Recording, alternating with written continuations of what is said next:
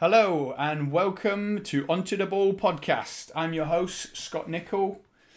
I'm joined as always by my co-host, Travis Morgan, and we've got a special guest this week making what should be his debut, James O.B. O'Brien. I say it should be his debut because we done a stream yesterday and I messed up the settings. It didn't catch what these two were saying. So it was literally an hour video of me just talking and then nodding blankly at a screen for 3 minutes at a time. So absolute nightmare. The day couldn't have gone worse with that great stream not recording. Then Liverpool got beat.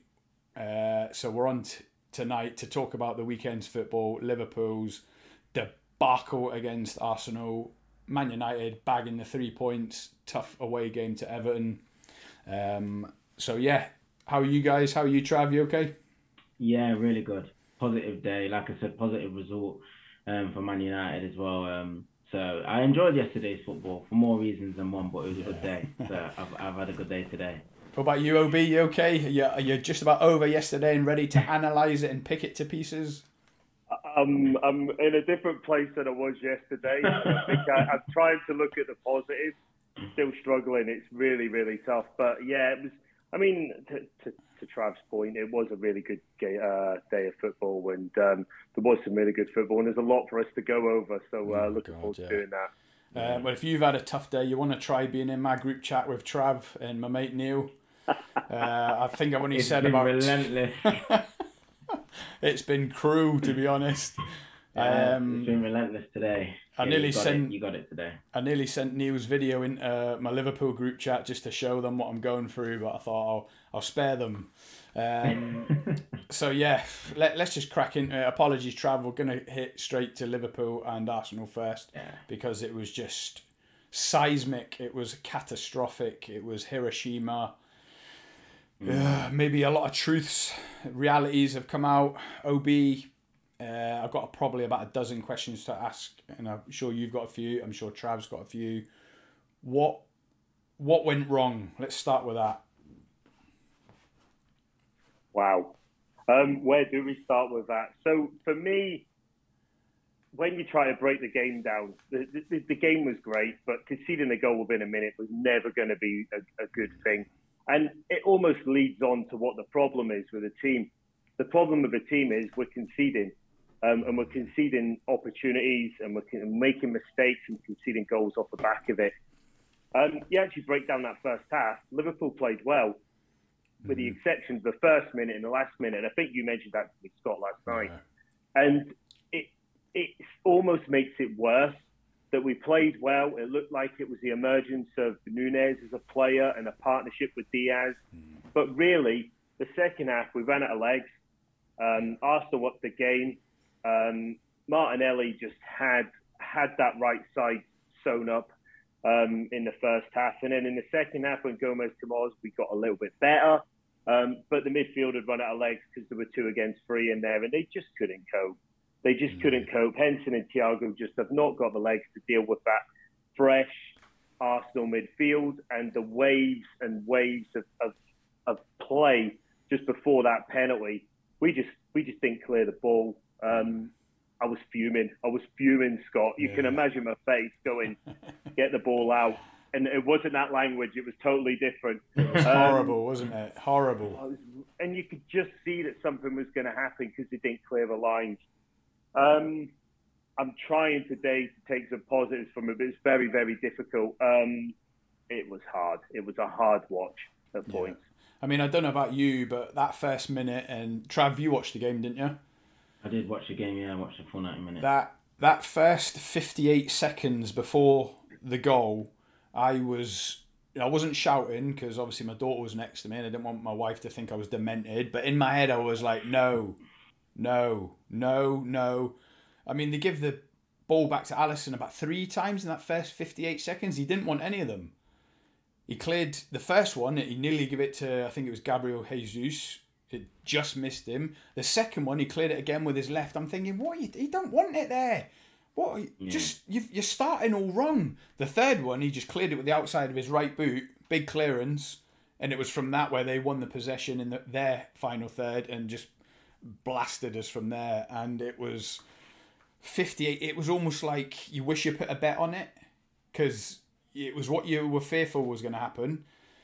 It played out in front of your eyes, and it was everything that you're kind of hating about Liverpool at the minute, all in that first minute. Trent standing, his body shape's wrong.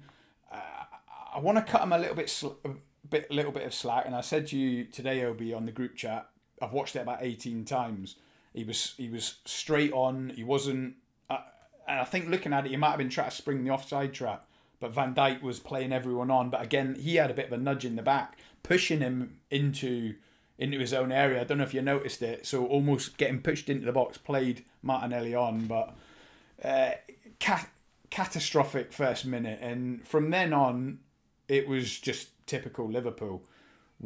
We start every game a goal down. I mean, everyone's saying that this year we fell off a cliff, or this season, but you think of the last 8 games of last season, OB, we went behind in 7 out of 8 games. I checked it today.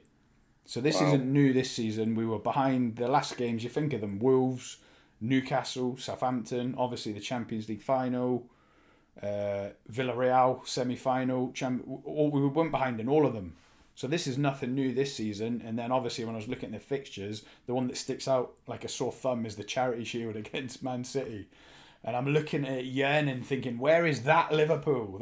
That's my Liverpool that I was excited about, Trav. You saying that I'm excited. Seems like forever the squad's ago. ready. Seems like a long time ago. That does. It's mad, but I just want to jump in because I was shocked again from what you two said on the previous stream that didn't record. The system that you went in with, I just can't believe you didn't play 3 in midfield. It was just criminal to do that. I think Klopp's got to take a lot of responsibility for what happened yesterday, with his selection and the team's shape and the system that he went in with. And I said, you can't afford to concede the first goal in that game, and it unravelled defensively. As I said as well, it reminds me of like when United were defending with Maguire in the back line. You just knew mistakes were going to happen. No matter how well we play defensively, no matter how much you control a game, if you're not defending properly, you're always going to be vulnerable. And I don't know how you felt, but that was the feeling I had yesterday. Even when in parts of the first half where you started to gain a little bit of control in the game, I always felt Arsenal, if they countered, they could hurt you. And that's what it just seemed like the pattern was throughout the game, that they could hurt you at any moment. And you didn't cope in the wide areas at all. I think, like you said, with Trent, he shouldn't be trying to lead an offside trap anyway. The centre-half should be dictating to him when to push out, when to drop. He shouldn't be trying to step up, trying to play people offside if he doesn't know what's behind him. And like I said, he probably just needs a break from the side. I think he just needs a couple of games where he just needs to be taken out of the firing line. And just try and regain his confidence from there. But back to the defending as well. I can't remember the last time you actually played a game where you didn't concede 2 goals. You're just conceding 2 goals regularly now. Brighton, you conceded a couple. Napoli 4. Yesterday 3. It just seems like 2s and 3s all the time. Well, yeah, like you say, I don't know about you, Obi, but there was points where I was watching that first half, and yeah, we did have the lion's share of it. Maybe 35, 40 minutes if we're going to be, if we're going to push it. But there was times when it was our 4 defenders against their 4 forwards, and then it was their 4 defenders against our 4 forwards. It was like there was nothing in the middle, and it was like this could end up being 5-5 the way it was going. I thought, where's the shape? Where's the control? And so, following on from that, did Jurgen Klopp get it wrong, or is he just basically playing the plays he's got at his disposal, knowing that Fabinho's out of form, Elliott and Carvalho are probably not up to a game of that magnitude? Did he get it wrong? And the last thing we want to do if we want a podcast to succeed is be bashing Jurgen Klopp, because that's just something you don't do. But did he get it wrong? Personally, I think that I would have liked to have seen us go with 4-3-3. Would that have changed the outcome? We'll never know. Ultimately, we'll never know. And Klopp's a greater tactician than any of us, and we've got to respect that. And the amount of times that I've thought he's got it wrong and he's got it right, there's numerous. As you well know, Scott, I regularly call him and think, I'm not sure that's the right system, and he's gone down a different route. I didn't think he'd play it. I didn't think he'd go as bold as to play Jota, look behind just behind the front three. And for all intents and purposes, it was 4-2-4. I thought Arsenal's midfield were always at some point going to start to overrun us. And that happened in the second half. And he cannot continue to just get by with these midfielders who aren't covering the distances. Now, whether he's going into the club and saying as much, and whether this is a wake-up call to go, I haven't got anybody else, and he's making noises towards the board, I'm not sure. But the system indicated to me we were going to be in trouble. It was bold, but ultimately, I think we were always going to run out of steam, Scott. I always thought we were going to run out of steam. I honestly think there's a chance Jurgen Klopp has watched some of our previous streams, Trav, and I honestly think he was like, I tell you what, Scotty, I'm not going to put James Milner on today just for you, because I think that would have just finished me off if you put James Milner on, because that would have just been the icing on the cake to show where we are as a depth of squad. But yeah, I mean, did it maybe smack off? He didn't know which of the front four to leave out. So he, again, against Rangers, he thought I would play them all and try to catch Arsenal by surprise. I think he's trying to outscore teams. Like, he's not defending well, so he's just trying to be on the front foot to try and disguise your defensive frailties, and that's what I think he's trying to do.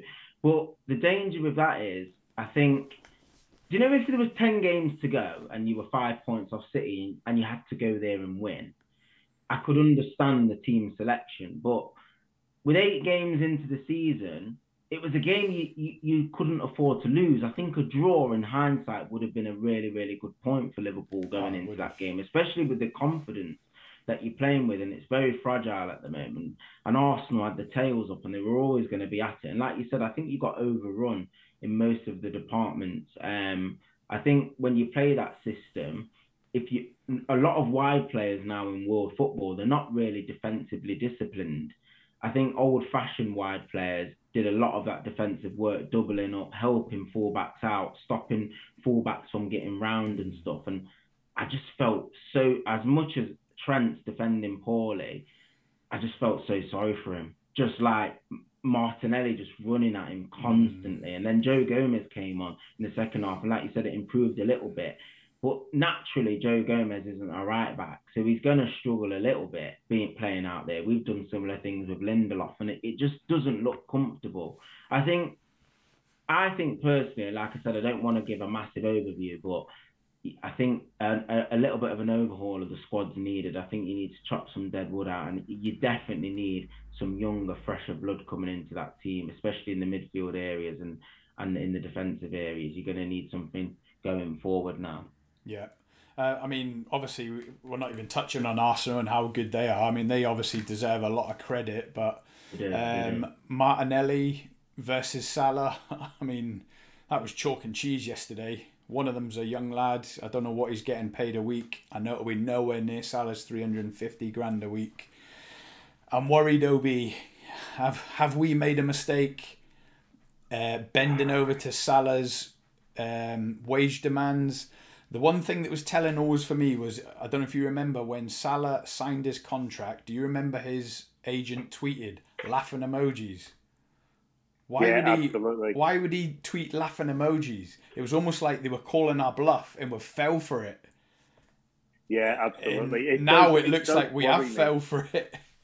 Yeah, it does worry me that when contract negotiations go up and you get a new contract extension with a new rate of pay, we have seen it, and it's traditional, and it happens a lot where players just drop off, and it's like they play well up to the point where the contract's signed and then everything dips again. With Salah, I think he's put on a bit of muscle that seems to have made him a slightly slower player. Now, it's difficult to say because all footballers are naturally slim, you know what I mean? And they're naturally, like, there's not a lot of fat on any of them. He looks bigger to me, and it's hard to tell as well on the telly, but he looks like he's put on a bit of muscle, and I'm wondering if he's lost a bit of pace because of it. It looks like he's holding players off easily when he's backing into them. It looks like he's a handful that way, but when he turns and goes, he's not outrunning defenders. He's not got that extra touch. He's not got that extra twist. I don't know whether he's just gone the wrong way from a muscular point of view, he's maybe spending too much time in the gym.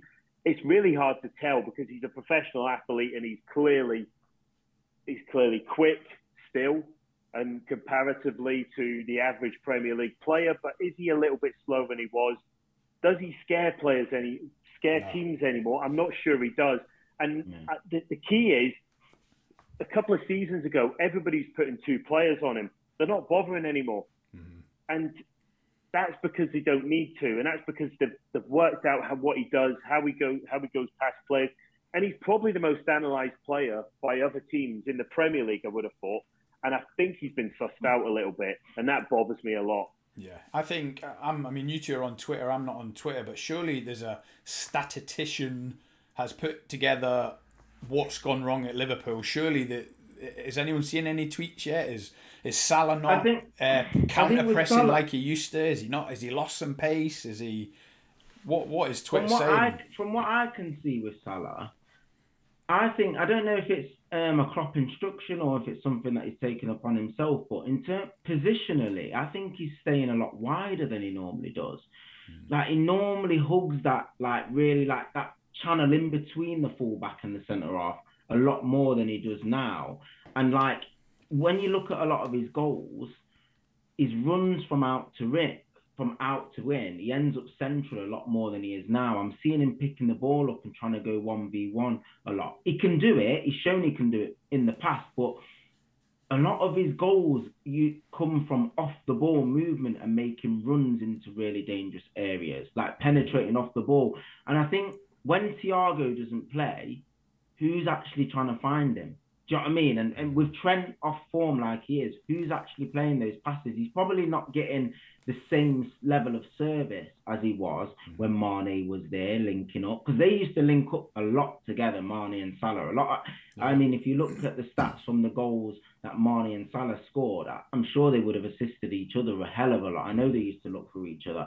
So I think that's a big thing. So with Mane going, Thiago being in and out of the team with injury, and Trent not firing in terms of his assists, and also Robertson on the other side, you're taking away 4 huge weapons from Liverpool, really, in terms of their assists and their armoury.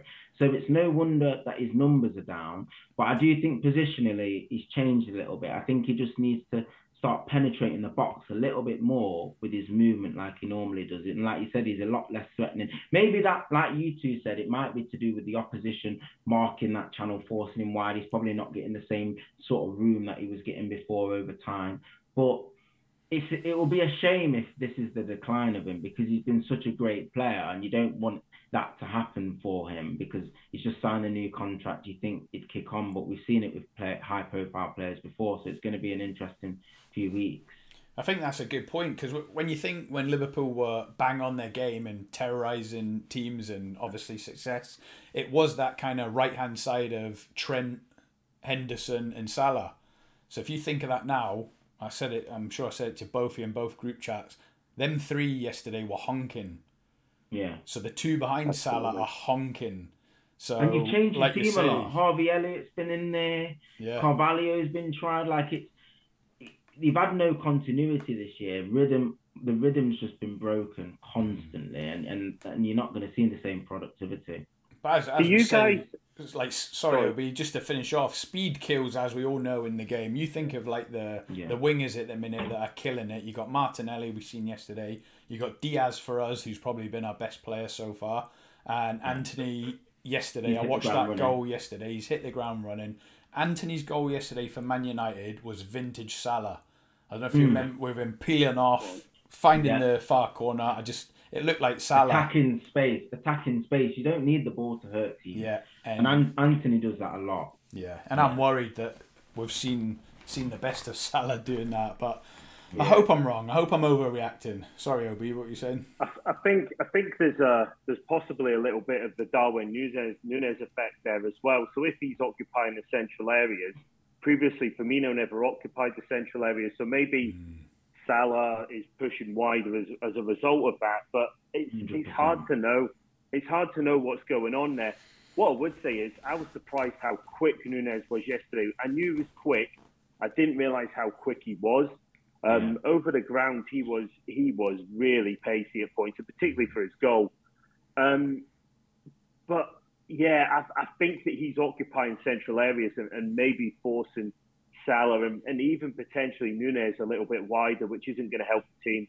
Do you think that's maybe in Salah's head a little bit, that now we've got a focal point up front, I should be a bit more of a winger getting crosses in? Because that isn't him. He's more about goals himself, cutting inside himself, and if anything, it should be Trent out there trying to feed Nunez. So it's just a mess. It's a mess. I mean, where do we go from here, OB? Can we talk about Klopp? Just touch on Klopp, because I don't know if it's forbidden or not, Trav, because we're trying to get likes and subscribers. Definitely not forbidden in here, mate. It's not forbidden in here, mate. Do you know I what? want to just touch on Klopp. Do you know what? Let me just pause. I mean to say at the start of every stream, if anyone's watching, please like and subscribe. It really helps us out a lot. It doesn't mean anything to you. Hit the like button, hit the subscribe, and hopefully we'll get lots more content out there. Trav, tear Klopp apart. Go.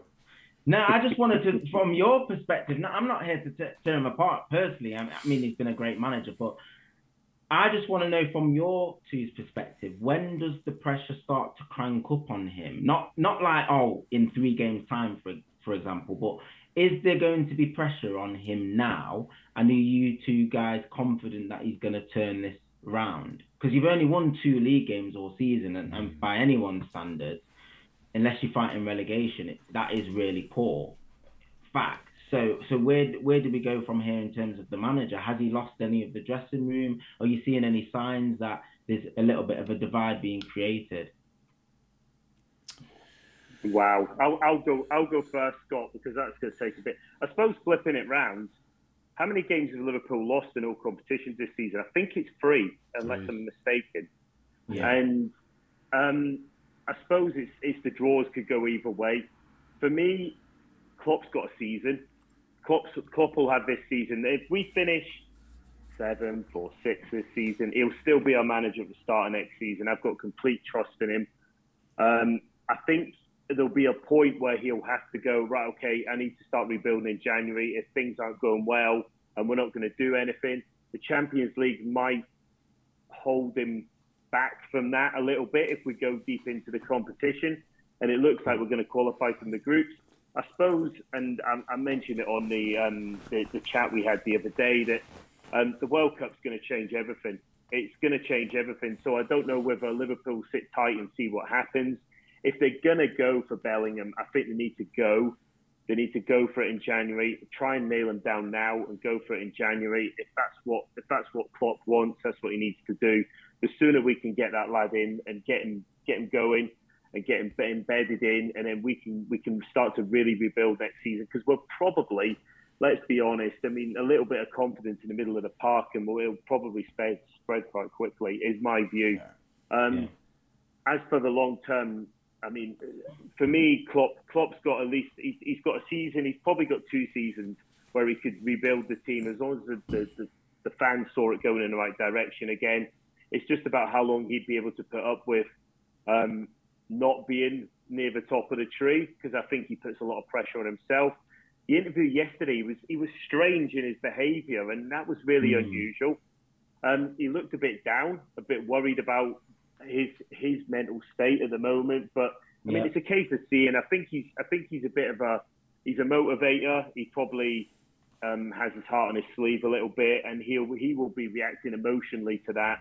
And hopefully he'll turn it into a positive quite quickly, because I think he's got a lot of football intelligence. He will sit down and he will grind it out till he works out what he wants to do going forward. Yeah. Just to follow on, I don't think the pressure would build on Klopp, Trav. I think the pressure will build on the owners. And the reason for that is... obviously, the net spend. This summer, we've got a net spend of 5 million, 6 million, 8 million at a push. Yep. When Jurgen Klopp signed his 2-year extension, so that he would have another 3 years after this year, that will be him. Will that be year 8 or 9, Nobi? I think it's 8. I think it's 8. It'll be 8. He joined 2015, didn't he? 2015. So Yeah, that'll take him up to 24, 25. Yeah. So it'll be year 9. Yeah, so basically, in 9 years, and we've touched on this on a previous stream, Trav, when we talked about how many sides Fergie built. For Klopp to be there nearly 10 years, he's got to build 2 sides.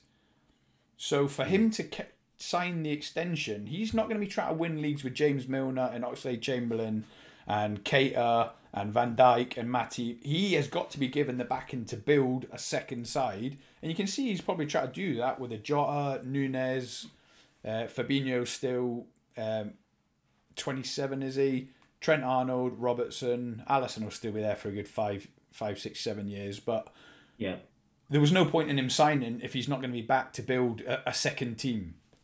And that's where I'm at now. And if you look at yesterday, obviously, I said to you, and again in a previous stream, that our greatest asset is our midfield. Okay, it screens the defenders. It gives them a license to push up in the wide areas. It feeds the front 3 that are so deadly. Now that we're not functioning as a midfield, it's quite easy to see. Henderson and Thiago are in their early 30s. They're 31 and 32. I think Henderson might even be 33 soon, if he isn't already. Fabinho is so out of sorts that obviously you're going to have problems there in midfield. It is desperate for some investment in that midfield. Yeah. That is obviously going to be magnified when Keita leaves for free, Milner leaves for free, Bobby Firmino is probably going to leave for free. I said to OB the other day, it would be a mistake if we give him a new contract. And this is where Klopp hasn't been ruthless. He's got to maybe take a little bit of criticism himself. No more signing Arthur Mellows. Jesus Christ, Arthur Mello. You think of Antonio Conte telling Diego Costa he was no longer wanted at Chelsea. You're not welcome. Find a new club. See you later. Jurgen Klopp done that when he first came in. You think of Mamadou Sakho, Christian Benteke, Martin Skrtel. So he's got the ruthless in him, but that same ruthlessness should have seen Keita leave, Oxlade-Chamberlain leave, Milner leave. But I can only do that if you're replacing those players. Exactly. So he hasn't been. He knows he's not going to get much money for them, so he's been kind of stuck with them, or has he not been ruthless enough? So, you know, there's a couple of angles to look at it, but personally, I don't think the fans would turn on Klopp. I think they'll turn on the owners. We dream of having a net spend of 200 million a summer, like Man United have just have, and Man City have every summer. Arsenal have spent 300 million in the last 2 summers. You know, we dream of that. We deserve that. Jurgen Klopp deserves that, and he's not getting it. And I said today in my group chat with OB, if we got a new manager, let's say Jurgen Klopp left, new manager comes in, we'd give him 200 million to spend. Yeah, it's the rebuild. Why can't Jurgen Klopp have that? It just doesn't make sense. So if Jurgen looks a bit despondent in his match analysis last night, he's probably he's been shortchanged. That's the way I see it. So the owners will come under heat before him, I think. It doesn't get any easier for you as well. Manchester City coming up at Anfield this weekend, which it's a nightmare fixture really with the way that they're playing at the moment. Surely Klopp has to revert back to what he knows. We've seen some fantastic games over the years with the Liverpool-Manchester City fixtures at both grounds, the Etihad and Anfield. They've both been great watches, a lot of draws, a couple of nick games either way. How do you see that game potentially panning out with the way that things are going? I think, I just make one quick point, Obi? Yeah, go on. Obviously, with Diaz getting injured, Trent Arnold might be injured now. I think, Obi, I don't know what you think, but I think the team might pick itself now because he hasn't got much options, has he? I agree, and I actually think it's almost the reverse of a nightmare fixture for me in a way. It's the one that we need to spark it. Now, if we can't raise our game, if we can't have people playing absolutely 100% for that game, we're just going to fade into mediocrity anyway. For me, it's almost like the one that will spark it, will spark the fans. If we go in and we've got Rangers during the week, haven't we? So we've got Rangers away first, and then we go into the Man City game, and then I think we're home against West Ham just after that, a few days after that, and if we win all of them games, or if we win 2 of them games and put up a really strong performance and draw against City, it will spark something, and it might spark the season. And I keep talking about the next game sparking, and Scott will be doing the same in his Scott head. said that for the last 7 games, mate. Exactly. Yeah, exactly right. And it's like, but ultimately, that's been the biggest game for probably 4 or 5 years now. So that's the game you want. Surely, as professional footballers at the top of their game at elite level, they want to be playing them games. And there's no game to sort yourself out better than that. I think Gomez could do a job at right back. It's not his position, but he's quick enough, and he does defend well, and he probably is a bit more solid in that position. I think Tsimikas dealt really well with Saka yesterday, so that's a positive as well, and an opportunity there. And I know Haaland's going to be difficult, but they've had a sighter of him. And that almost leads me to think, they'll know how to play him. They saw him in the Charity Shield. He missed an open goal. They know that they got away with one there. But ultimately, I think he is one of them players that if you play him often enough, you will start to work out what he's going to do. And I think it's a perfect fixture. If it was away, I wouldn't be so confident if it'd be in one. But I think at home, in front of Anfield, everybody will be well up for it. I think it's an ultimate opportunity for the players to go, right, we're standing up now. We're going to stand up for this, and we're going to have a right go. I think Diaz is a miss, but I think it's the opportunity for Núñez to really shine. And I quite fancy us. I shouldn't be saying these words out loud, should I? Kiss of death, but I quite fancy us to do something. I think the Rangers game is tough on during the week. I think I'd take a narrow win or a draw there. But I've got this feeling we're going to beat Man City next Sunday. And you're going to play this back to me and laugh at my face. Ever the optimist. I love it. Ever the optimist. That's when you're going to get the TikTok account up and running, isn't it, Trav? That's it. The Ammon's there, mate. With that, it'll be OB saying, "I think we're going to win," and then it'll be the Benny Hill music with the Man City goal. Absolutely. I'm calling it. We're gonna win that football game next Sunday, mate. At least you're not sitting on the fence. No, it's good to see it. Yeah, you hope you're right, but I'm worried. But we'll see. We'll see. We'll probably preview it when we get all the team news in and the press conferences closer to the end of the week and stuff. So.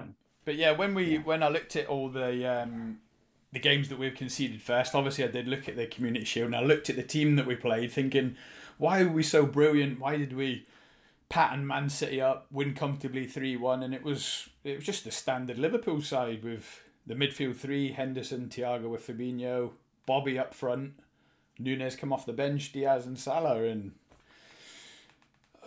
let's just hope we can do something.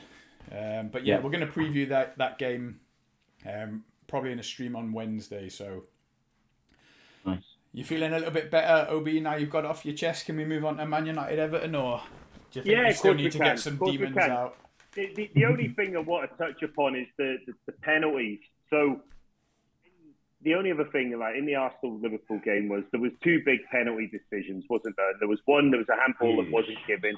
Now, for me, letter of the law, that's a penalty. However, I understand where his hand's supposed to go. So we saw one given, was it Dan Burn at home against Brighton, where it hit him when he was facing backwards, and it was because his hand was above shoulder height. Now, that was exactly the same yesterday, and it wasn't given. So I don't understand VAR, but the inconsistency seems to be showing through. For me, personally, I think letter of the law, it's a penalty. I don't think he could have done anything else. So my personal view is I don't think it's a penalty. The touch Thiago did touch him, and he barely touched him, but he touched him. And ultimately, once you touch him, that's it. It's a pen. There's no arguing about it, and it's quite sickening to see. It looked soft, but it was never going to get overturned once it was given. And I think it's the same situation with a handball. The referee on the pitch makes a decision, and it wasn't going to get overturned. It reminded me. Such a silly rule, isn't it? Such a silly rule. Accidental handball. It doesn't make any sense. It's called an accidental handball for a reason, because it's an accident. It shouldn't matter whether it leads to a goal or not. Do you know what I mean? That is it to me. it's a penalty because I don't think it was an accidental handball. I think his arm's is in an unnatural position. It's up here. Do you know what I mean? Yeah, it blocks I the do. ball. That to me, that's a penalty. But we got a penalty, a goal disallowed in the United game, the Rashford one, and that was just a joke, to be honest. The defenders volleyed it against Rashford, and he's just running through. He hasn't even put his arms up to like block his face or anything. He's literally running, and in his stride, the ball strikes his arm. He doesn't even know anything about it, and the goal gets disallowed. And I just think if that didn't lead to a goal, the game would have carried on. Or if he passed it to someone else and they scored, the goal would have stood. To me, it just doesn't make any sense at all. I think they just need to scrap that rule. It is this interpretation of, like you say, of what phase of play, whether you're attacking or defending. But who's to say that Gabriel's arm didn't stop Nunes from getting on the end of that? It was a penalty for me. But yeah, in terms of their penalty, Obi, it reminded me of against Brighton last season. Do you remember Robbo struck the bottom of, I think it might have even been Welbeck's foot in the last minute? Yeah. And when you slow it down, he kicks his foot, and it was like, Jesus, it was a penalty. But they both could have went either way. The ref seeing that kick by Thiago to give a penalty, he was just in the right place. I wish he had a couple of players blocking his view, and then VAR just didn't want to get involved in Gabriel handball. But that's football. I don't want to. I don't want to sound bitter. It was a great game outside of that. In terms of that, from the neutral perspective, it was a great game. Absolutely. But yeah, so Man United away to Everton. Obviously, on paper, I wish it was tougher than the results suggested. I seen the first 3 goals. I missed the last one, but it got ruled out, didn't it? Was that the Rashford handball? The Rashford one, the handball, yeah. Did Hag spring any surprises in his team selection? Obviously, we tipped Casemiro at the start, and he did, and he was man of the match. He must be delighted. Yeah. And we tipped Martial to start, and he did. Varane had a little bit of a knock, so he was on the bench. So I think we took a little bit of a precaution with that Lindelof started, who actually did very well next to Martinez. Both very good ball players, Martinez and Lindelof. So that helped us in that game because we actually dominated the game. I know they got the early goal. Casemiro actually gave the ball away for that goal. And he got man of the match, but if you look at his statistics, he gave the ball away, I think it was 14 times, which is quite a lot. Which is quite a lot, but he made the most recoveries as well. And I think Everton didn't really sit off, but it was one of the first times I've watched us under Ten Hag where I felt we controlled the way the game went. And we controlled the tempo of the game. Like you said, the wide players were lively. Rashford and Antony were making great runs. And what pleased me the most about the victory is that we actually came from behind to win. We weren't really doing that under Ollie a lot. Whenever we went behind in games, we tend to lose them or draw the odd game, but we showed great character to come back. As like I said, Everton's a hard place to go. They didn't really cause us many problems, but what we had to deal with, I thought we dealt with very well. And he made some decent substitutions, bringing Varane on just to shore it up and stuff. So I was very pleased with the 3 points. Nice to see Ronaldo get on the score sheet as well, because I know I've criticised him and he's come under a little bit of scrutiny in terms of his conduct during pre-season and whether he still got it. But it was nice for him to get a goal because he's been trying. To be fair to him, he looks old on the pitch now, but he's been trying so hard, and I think he's deserved his goal. So it was nice for him to get onto the score sheet. So just onwards and upwards, really. I hope we can see a few more performances like that, especially away from home. After the City game, I did say it was going to be difficult to respond in such a fashion, and we needed to really impose ourselves on the game to make sure we didn't lose 2 away games on the spin, because people would have started asking questions about the character and stuff. But I think that's a huge confidence boost for the squad because we've got some tough fixtures coming up, but I was pleased with the way we played. Yeah, I mean, obviously Everton had the best defence in the league going into the weekend. I don't know if that's still the case, conceding 2, but yeah, to go away, Man United obviously done the business. OB, obviously we have a lot of banter in our Liverpool group chat. Are you worried about Man United? Are they back? Are they top 4? I do think there's a lot of positives when you watch United play. I think the way they managed the game, particularly in the second half, was good. even when I think Calvert-Lewin was thrown on, and he can cause a lot of problems and things, but they dealt with it really, really well. The game management, they controlled the game. As Trav said, they controlled the football game, and they were never really in trouble, even though the scoreline said it was 2-1. It really was. It was all about United. I think there's a lot of improvements, and they're just going to continue to improve. I think he's got his team playing the way that he wants. I think he's obviously setting himself some targets over the short, medium, long term, and I think he's hitting the short-term targets. And I think we're going to see Man United back in the mix very, very quickly. I think in Anthony, they've got a really special player. I really do. I think they've got a player who can win football games. And I mean, we talked earlier in the weekend about Martial as well. I think the rise of Martial cannot be underestimated as well. And I think there's so many players playing well at the moment, and it looked like they're in control. I think in Martinez, they've got a winner as well. So through the spine of the team, they're starting to have winners. And Casemiro midfield is obviously a proven winner. He's been a winner the whole of his career. And they're just going to get better, Scott. They're going to get better. And to be honest, the way they're playing is really, really, really good as well. So I can't knock them at all. I think they've made a good appointment in the manager. And yeah, to be honest, I am quite worried. That's the thing about the Premier League. People are talking about Liverpool's demise, but we're not giving enough credit to all the other teams. Obviously, let's say if Man City are 100% and Liverpool have been 95%, Arsenal, Man United, they've been at maybe 70. Not only have we dropped to maybe 85%, but Arsenal and Man United have come up to 85, maybe even 90%.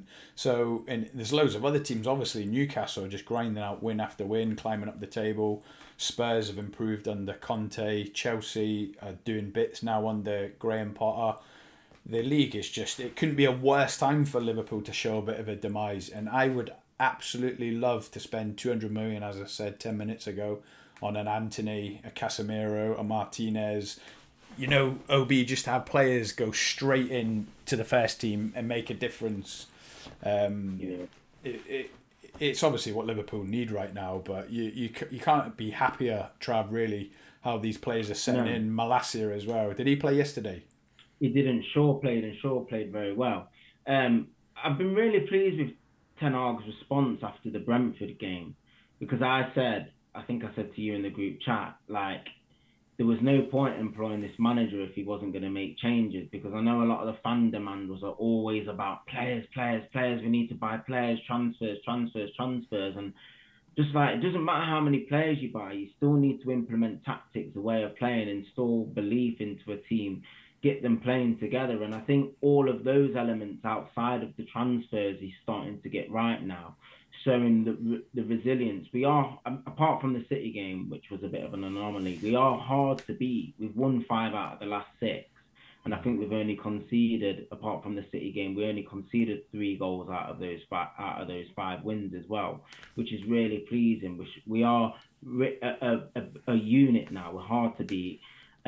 I want to give some credit to De Gea as well, because he's somebody who's been fantastic, but had a little bit of a dip in form about 18 months, 2 years ago, but he's coming back to his best form. And people are homing in on his distribution under a Ten Hag team wanting to play out of the back.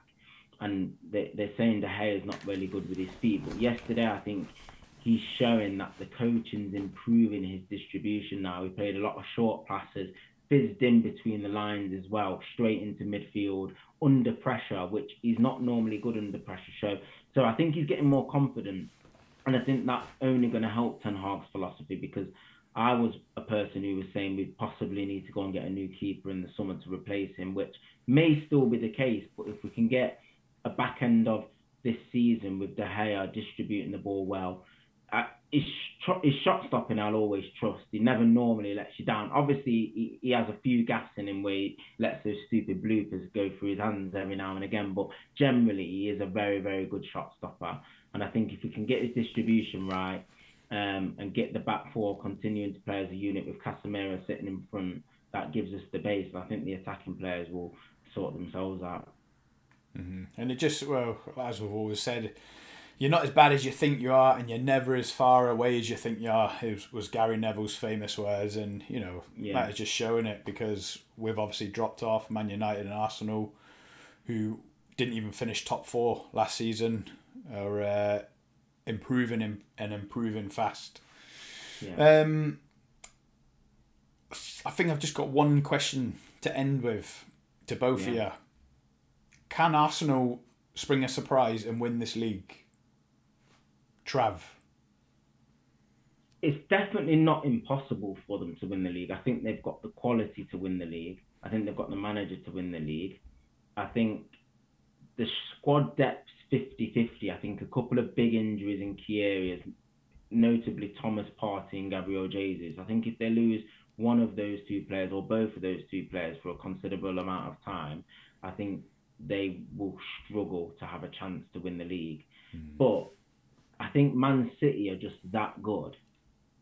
I just don't think it gives anybody a chance this season, because people are forgetting Man City haven't actually lost this year. They're going into your game. I think if you can beat them and Arsenal win on the same weekend and they make the gap 4-5 points, then they'll start to get a lot of self-belief. But there's some tricky games coming up. I think we've got Spurs. We all play each other in and around this time. So again, just before the World Cup, I think we'll have a clearer picture of whether Arsenal can last the pace. But if I was a betting man and you asked me, I would say no, they can't win the league because City are that good. But they're definitely moving in the right direction. And I think Arteta's a fantastic coach and has got Arsenal playing very well. OB, are you having it? No, and I'll tell you why. I don't think they'll win the league. I think they're a very good team. I think they are massively improved under Arteta, and I love him as a manager. I think he's a great manager. I don't think they've got the depth. The World Cup's a huge factor. I think they've got quite a few key players going out to the World Cup. And I think that might have an impact on them ultimately, because I think a lot of their players are going to go deep into the World Cup as well. The Brazilians, hopefully Saka as well, and players like that. And it's just going to be interesting to see what happens and how they react to coming back. Also, as well, what you've got to remember is the fixtures they're having at home now. They've got to go away later on in the season, so they'll have to come to us. That'll be a big moment for them, and it's how your fixtures run sometimes. And I think on the back end of the season, they're going to have a lot of big fixtures. And Arsenal of old have struggled. Now, whether they can pass that test or not remains to be seen.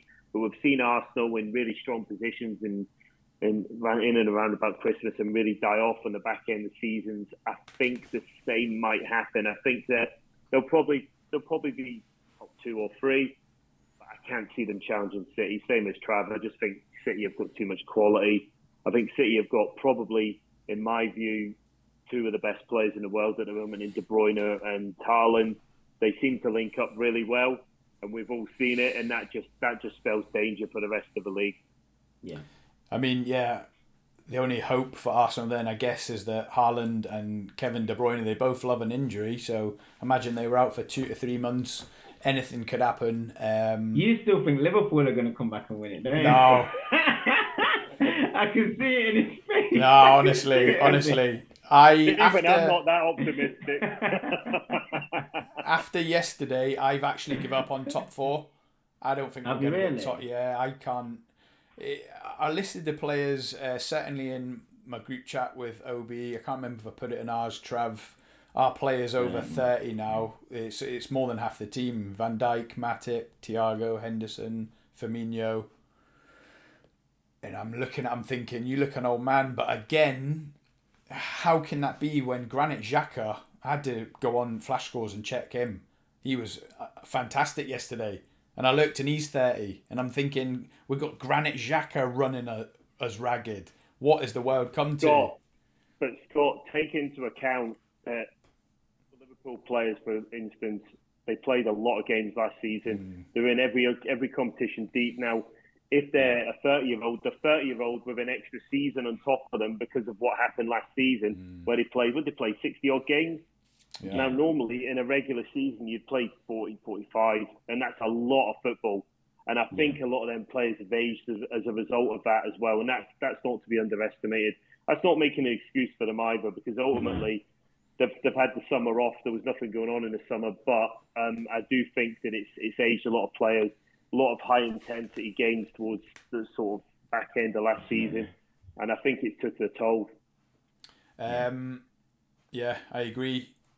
Trav, Obi's been reassuring me in my group chat for 8 years with words like that, just to make me feel better. And what keeps him going. Yeah. One last one. Apart from I'll never get over yesterday's stream not recording, I will never get over Jurgen Klopp not hijacking the deal for Martin Odegaard.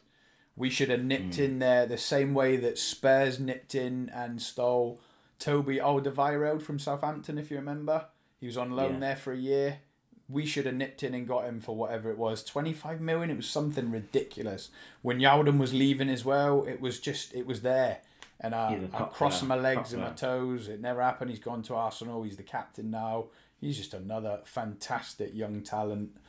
Am I right? He was a Liverpool fan as a kid as well. Yeah. Is that right? Yeah, he was. Yeah. And I used to buy him on Football Manager actually as a 15-year-old when he was at Real Madrid and stuff, and he was unbelievable. But yeah, he's a top talent. He really is a top talent. But like I said, there's some big games this weekend. You've got City, we've got Newcastle as well. So I'm sure we'll preview those games later in the week. Yeah. So I'm looking forward to that big game for us at home to Newcastle, and it's another every game's big, isn't it? Must win now, aren't they? Every weekend we look at it, especially for Liverpool. Games against Brighton are big games now, and Newcastle, and then further down the league, Southampton. Anyone gives us problems at the minute. It gives me nightmares. If Villa win today, they go above you, don't they? Do they? That was something. One each. OB, just to give you nightmares. You know how we beat Bournemouth 9-0? They're above us in the league. I've decided not to look at the league table for a little while. That's all I've got. But it does show that there's a lot of teams beating each other, and it's a really competitive league, and there's a lot of good football. So there's been a lot of good games recently. It's hard to take sometimes as a Liverpool fan, but there's been a lot of good games involving us, and it's not always gone the way we want it to go. I thought the Everton United game was really good yesterday as well. I did enjoy it. And we've seen a lot of good football. I think Newcastle I want to watch. I really do. So that'll be interesting to see what happens against United. I think that'll be a real tester. It will be. I'm not used to having to scroll down to find Liverpool on the league table. You know they're right up there, but I'm having to scroll down now. Have you been saving enlarge the page? Enlarge the page, make it zoom in to see you and all that. So yeah, it's fun at the minute, but yeah, I'll enjoy it while it lasts, because I'm sure it won't last too long if Klopp gets himself together and shakes up the squad. There's no top four. I wouldn't rule out top four just yet. Yeah, anything can happen. It's a long season. It's not even a quarter of the season gone yet. So I hope you're right, Travis. Although I know deep down you hope you're wrong. I want to be wrong. Right, thanks, gents. It's been a pleasure. Anyone that's watching, please remember to like and subscribe. It doesn't cost you anything. It might not even mean anything to you. Just hit that subscribe button, and hopefully we'll bring lots more content. So everyone have a good week, and we'll see you in the Premier League preview show in a couple of days' time. Thanks, gents. Cheers. Cheers.